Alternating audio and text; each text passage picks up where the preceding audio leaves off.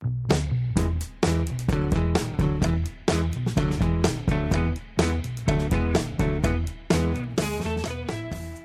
you for listening in today to episode number 12 of My Awakening Podcast.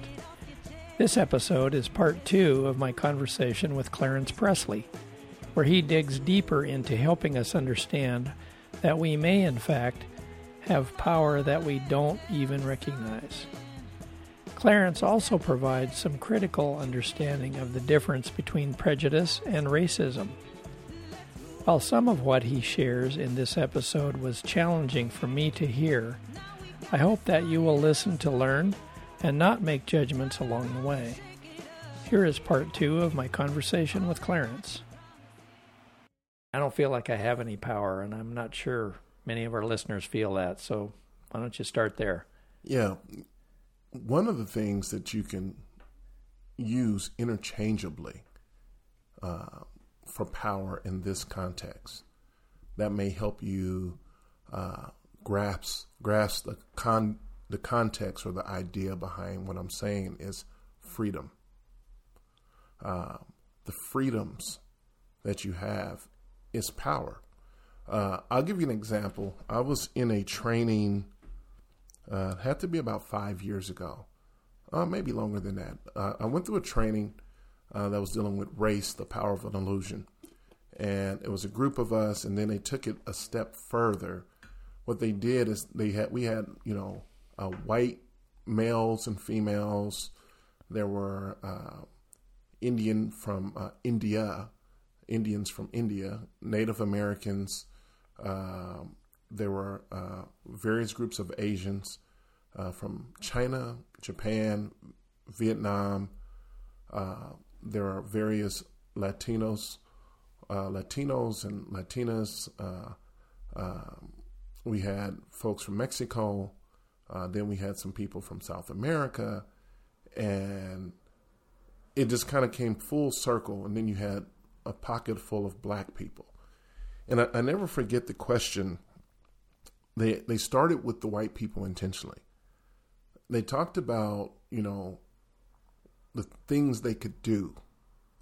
And they talked about if I want to get on a plane and take a flight to anywhere I want to go, I can do that if I have the resources.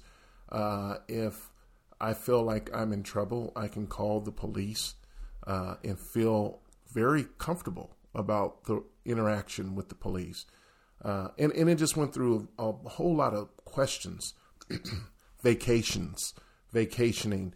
And then they asked a final question to everyone at the end. They said, what is it that you're most proud of your culture? Like, what is it that you feel your culture represents? And the white males started first. They did it continually. It was like the white males talked about, I have access.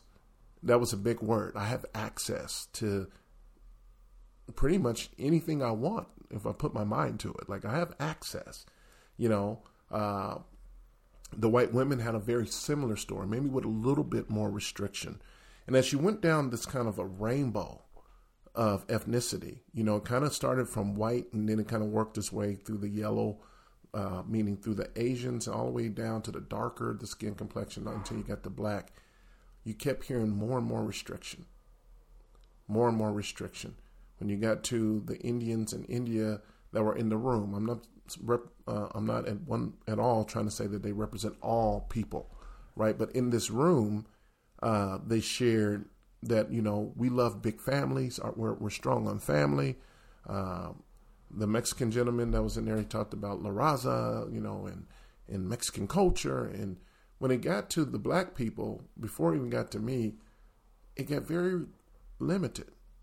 Talked about food and entertainment, our influence, but it didn't talk about access. It didn't talk about police interactions, trusting that process, trusting law enforcement. It didn't talk about vacationing anywhere I want. So what they were doing, they were painting a picture in the room to show how much freedom or how people navigate, or even the understandings of how we're wired to see the world. And it reminds me, we were talking a moment ago that you have a book here, Post-Traumatic Slave Syndrome. And one of the examples that she uses is a story in her book where she says that she goes to the bank and there's a black woman and a white woman both in the bank.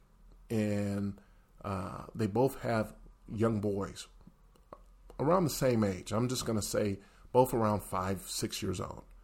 And the little white boy in the bank, it's an adventure to him. He's wandering around the bank, looking at things, picking things up, walks over to the security guard and, is pointing at his gun and pointing at his badge and, just kind of familiarizing himself with the bank, almost in a degree like he has a right to. This is our bank. This is my mom's bank. We bank here, and mom doesn't have a care in the world about him moving around. But with the black woman, she's keeping her little boy close to her. Don't move. Stay close. Stay next to me. Don't touch that. Because she's afraid that something can happen. And by the time mom gets up to the teller, there's another black woman in the line that is looking. And again, I'm paraphrasing all of this. This isn't word for word. It may have even been little girls, but I'm paraphrasing it just to give the audience the example that she uses. And another black woman, when the mother gets to the teller, the little black boy starts kind of putting their hands on stuff, touching things, because you can see the little white boy moving around. And the other black woman kind of tugs on the black boy and gives him an eye like, stop that. Doesn't even know him. But because it's kind of an unspoken language that you don't have the same freedom, the same access, right? And she gives another example of a mom, a white mom and a black mom, and both of their boys play on the same athletic team. And they're both great athletes and great academically. And they're having an award ceremony. And when little Johnny, the young white man, gets his reward or award, the black woman says to the black mom, hey, little Johnny's fantastic. Again, paraphrasing. That's probably not the names. And she says, yeah, you're right. He is great. He is awesome. Yeah, his dad taught him that. Fantastic. And let's just say when little Jovan gets this award, the white mom says to the black mom, hey, Jovan did a great job too. And mom automatically says, yeah, but he could work on some things. Yeah, but. And it's this defense mechanism of almost like, I can't let him get too much praise. I have to limit that. And she talks about that going all the way back to the plantations of slavery. That if a slave taskmaster came by and if your child seemed smart, if they said, oh, you got a smart one there, huh, Sally? No, sir. No, sir. She's a dumb one, sir. Because they were fearful that their children would be taken. So it's kind of a programming that's been passed down. Again, that's systemic racism. And guess what? Maybe you had no part in the shaping of that. But it was a system that was put in place that has created limited access for certain groups of people that don't have the same privileges that you do. And even if you're not the wealthiest person, you still have access. I was talking to a friend of mine, acquaintance of mine rather, and he was sharing with me. He said, man, my mom grew up poor. Okay. We're not talking about meritocracy. Yeah, and if it wasn't for a family who adopted her in, that's what moved her out of her environment. So another white family adopted her and took her in and put her in private school and educated her. And I said, that alone is access that we don't have. We're not getting adopted out of the neighborhood to move into a family, an affluent family's home, where we can go to a private school. And even like you and I talked, even if I went to a private school, is it going to help me or hurt me? It could help me academically, but would there be trauma that's connected to that? So again, when we're talking about power, we're talking about freedom. We're talking about access. We're talking about privilege, right? That's power. And some people have way more than others. And there's systems in place to try to continue to keep it that way. Yeah. I think that helps me. You broadened out the word power. Maybe I had somewhat of a narrow perspective on what power means. And so thank you for broadening that out for me to have a better understanding of that. I think I get that. That's good. Yeah, thank you. So along the same line, the other day you started a conversation that we both agreed would be a great piece to include as a part of this podcast, and I'm excited to hear more myself because we didn't go very far with it in our conversation at lunch the other day. But you felt like there was quite a bit to say about differentiating between racism and prejudice. So can you expound on that a bit for us and help us understand those things and the difference between them? Yeah, I'm going to give you my definitions. You can go back and look them up. But prejudice, we all can be prejudiced, right? Every person on the planet. It's our biases, right? We can be biased based on skin color, based on height, based on weight, based on classism, neighborhoods. I mean, we can have prejudice on all types of things. And I think oftentimes when people hear, the word racist or racism, and they say, I don't think it exists anymore. I think that's just, people are using that as a crutch, as a scapegoat. It doesn't exist. What they're thinking about is segregation. They're thinking about white water fountain, black water fountain. They're thinking about white only restaurants. Yeah, that's part of racism, but that was blatant prejudice. One of the things growing up in the South, and this may sound strange, but I've talked to a number of black people from the South who've actually moved to the North, and many of us shared a commonality. We shared the fact that, you know what, in the South, it's racism all over North America, for sure. But we were talking about the prejudice. It's like, with the prejudice, at least we knew what we were dealing with. It was blatant. You knew a neighborhood didn't want you there. Not saying right or wrong, but at least you knew. But in the North sometimes, some of the very people that you think are welcoming you are sabotaging you at the same time and don't even know it often because they're deeply ingrained into a culture of institutional or systemic racism.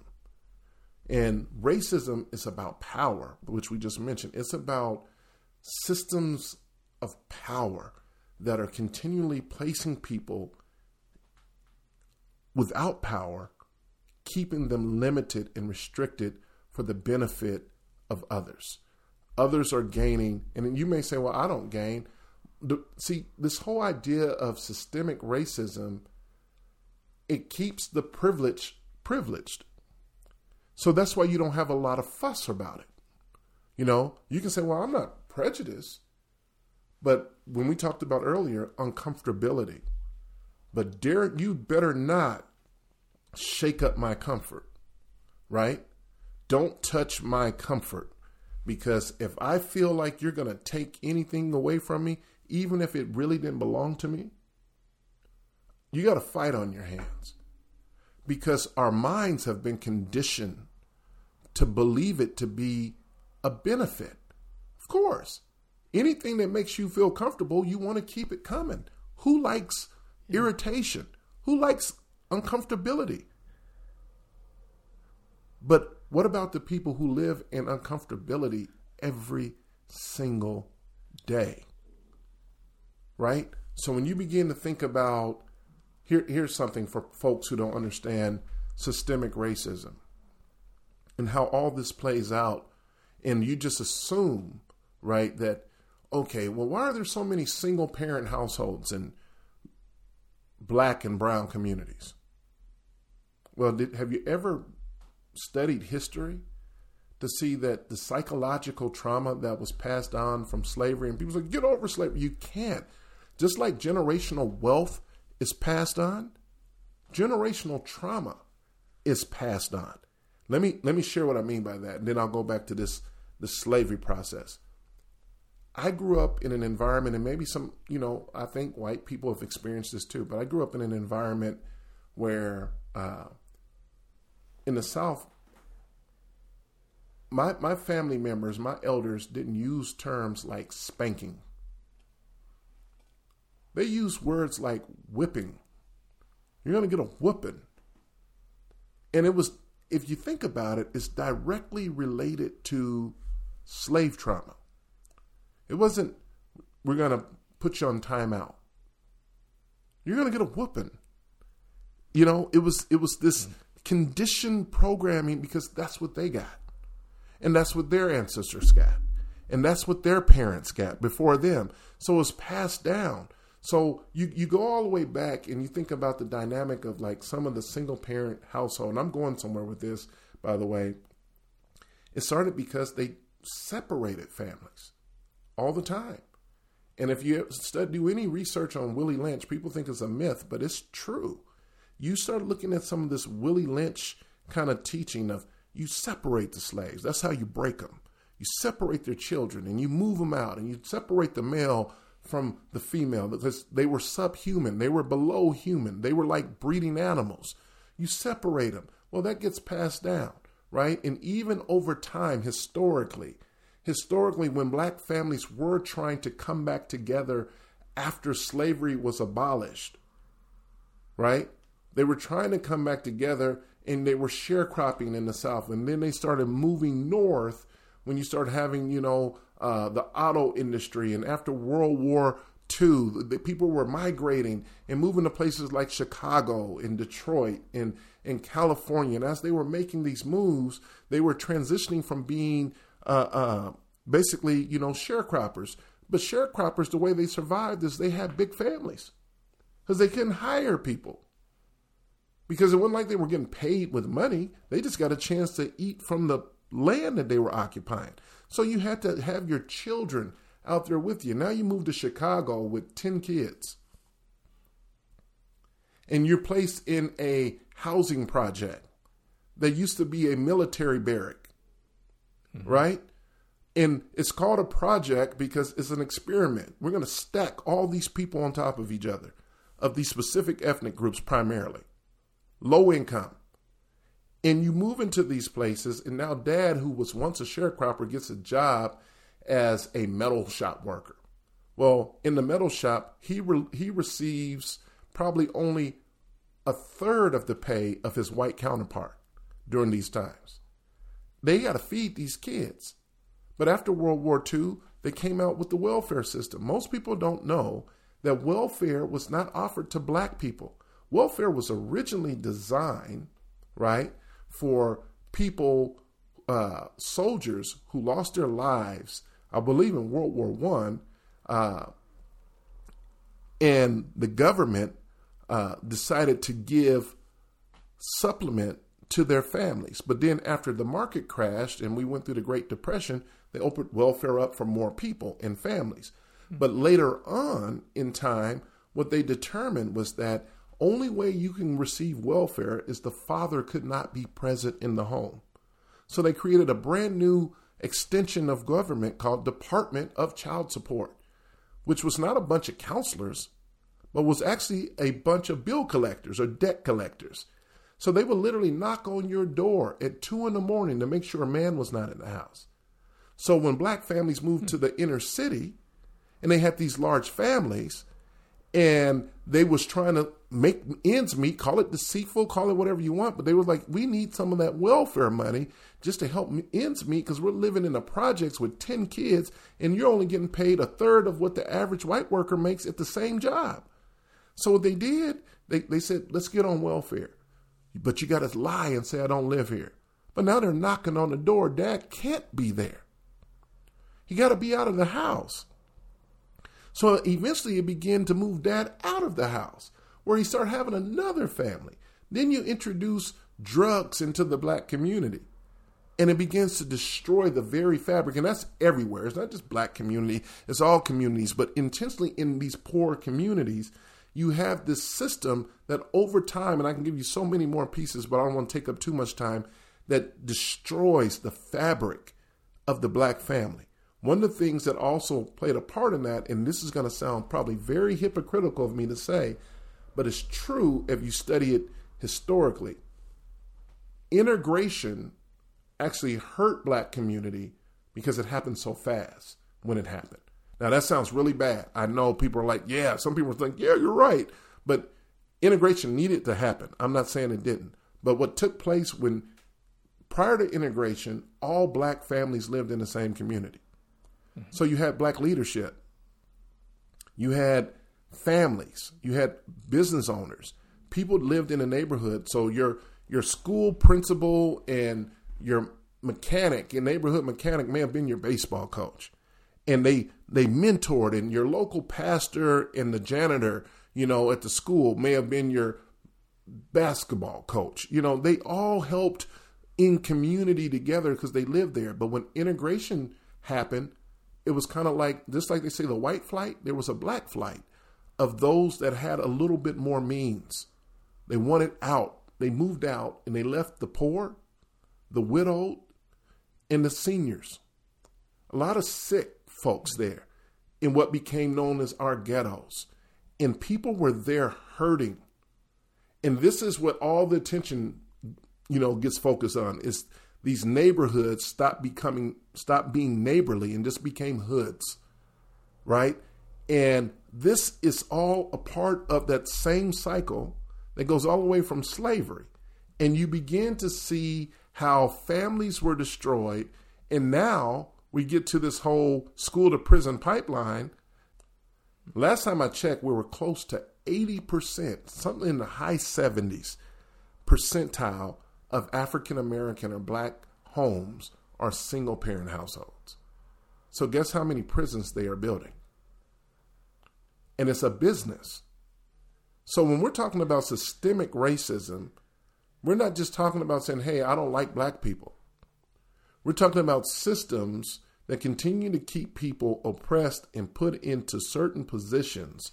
And this isn't a cop-out. This isn't me trying to say, well, I know someone may be listening right now thinking, well, why don't you just pull yourself up by your bootstraps? Meritocracy. Well, if you just worked hard, we work hard. If you just work hard, you got a head start.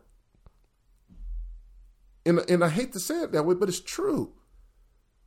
There's families that's been in this country passing on. You say, well, we didn't have wealth. All we had was that old house. At least you could own a house. Yeah. Black people couldn't even get finance for housing until the 60s. Think about that. It's only been 60 years that black people could get financing to buy a home. When there's some families here in the United States that have had property in their families for 400 years, 300 years, 200 years that's been passed down. Land is valuable. Yes, it is. Ownership is valuable. Well, if they wouldn't ruin their credit, how long have you known about credit versus how long have a community that couldn't even get finance known about credit? That's systemic racism. That's privilege versus prejudice. When people think about prejudice, well, no, I like people. I love all people. I'm not saying you don't. But I want you to understand that there is a system in place, and don't think of this as a conspiracy. It's all over. Just open your eyes and look. Pay attention. And I love what you're doing. Take the time just to go talk to someone and hear their story. Yeah. That's been eye-opening to me. I hope the listeners are hearing these things. Yeah. Because I certainly am. And looking you eyeball to eyeball and hearing this, that's powerful stuff, man. It is. Thank you for sharing all that. Well, thank you for letting me share. And I just want to say to your listeners, I'm not saying this to hurt anyone. I am so blessed and fortunate to be here with you, because my desire is I just want people to get it. You know, get an understanding. Have a little understanding. We need relationships. If we're going to start any form of healing, we got to be willing to step outside of our comfort zone and develop authentic relationships. Don't just tell me what I want to hear. Trust me, my wife doesn't just tell me what I want to hear, you know, but we have a solid, authentic relationship that is trustworthy, because I know she's going to tell me the truth. And those are the things that we need to have, is these courageous, truthful conversations, you know, that's not attacking. Not one time have I said, Joe, you did this. Not one time have I said on here, you people are doing this. All I'm stating is these are realities. These are realities that I've experienced, that in many, many millions more are experiencing every single day. And would love to have a conversation with someone who's willing to listen. But if you're already convinced that there is no truth to this because your comfort may feel at risk, you've already lost the battle. We're not going to progress as a people, as a community, as a nation, if we're unwilling to have those conversations. It does not remove, even from me, areas of growth that I have to work on. So I'm not using this as an excuse mechanism or a cop-out for me becoming a better person either. And I think people assume that, like, you just want to blame shift and dump everything on us. No, that's not the case. But we can't have reconciliation until we take ownership for what is ours. That's everyone. Reconciliation takes both parties taking ownership and being willing to come to the table and exchange some things. Yes. Right? But if you continue to think that, oh, you know, I don't want to do this, you know, we have to take some ownership. Like, there's things I can do to be a better man, to be a better father, a better husband. You know, I can do a lot better with my finances, but I can also be honest and say there's some things I wasn't privileged to have access to. I wasn't taught. You know, like you mentioned to me where you were raised, you know, both parents in the home. No, you shouldn't be embarrassed about that. That's amazing. Oh, I'm not embarrassed at it. Yeah, no, I know you're not, but I'm just saying people out here, you know, like they don't want to talk about it, but you both parents at home and in a safe community, those memories you should cherish, right? You shouldn't feel guilty about that, but understand there's people that didn't have that. Right. And it's not always because someone did something diabolical or bad. Some of it is just historically has been a part of systemic racism, you know, poverty. You know what I mean? When you're born into poverty, and when you look at the numbers of people coming out of slavery, how are they going to develop wealth? And when they tried, it was stripped from them. Just go check out Greenwood, in the Greenwood district in Oklahoma, in Tulsa. You know, check out what's the place down in Florida? Rosewood in Florida. Places that were thriving, that were developing, and they both of those towns and probably many others that we don't know about were burnt down. They were destroyed. So people have to start over, all over again with nothing. Well, listen, I really appreciate your heart more than anything.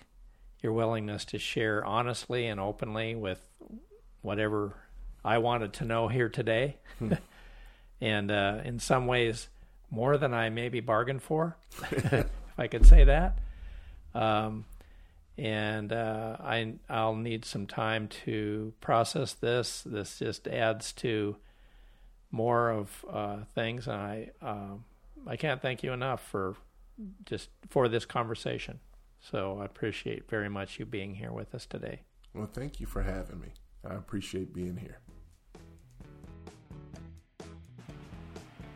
We are excited to announce that we have just created a platform for you to communicate directly with Clarence or other previous podcast guests.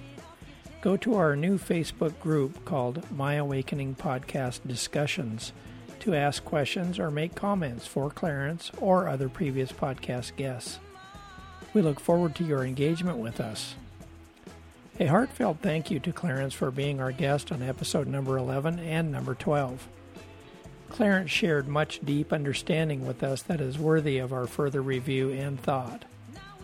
I hope you will allow this understanding to better inform your perspective on what is happening in America today and has been for too long.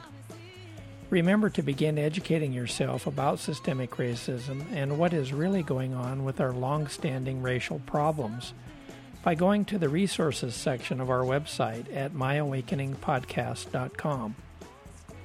If hearing from Clarence today was meaningful for your journey, please subscribe to and share our podcast with your friends. You can now listen to and share this podcast using our website, Facebook, YouTube, or your favorite podcast player. We will continue to provide consistent, thought-provoking content to increase our understanding of systemic racism. I hope this podcast helps to move us all towards becoming better citizens in a more diverse America. Remember that together we can make the systemic changes that are needed to heal America's racial divide and achieve justice for all.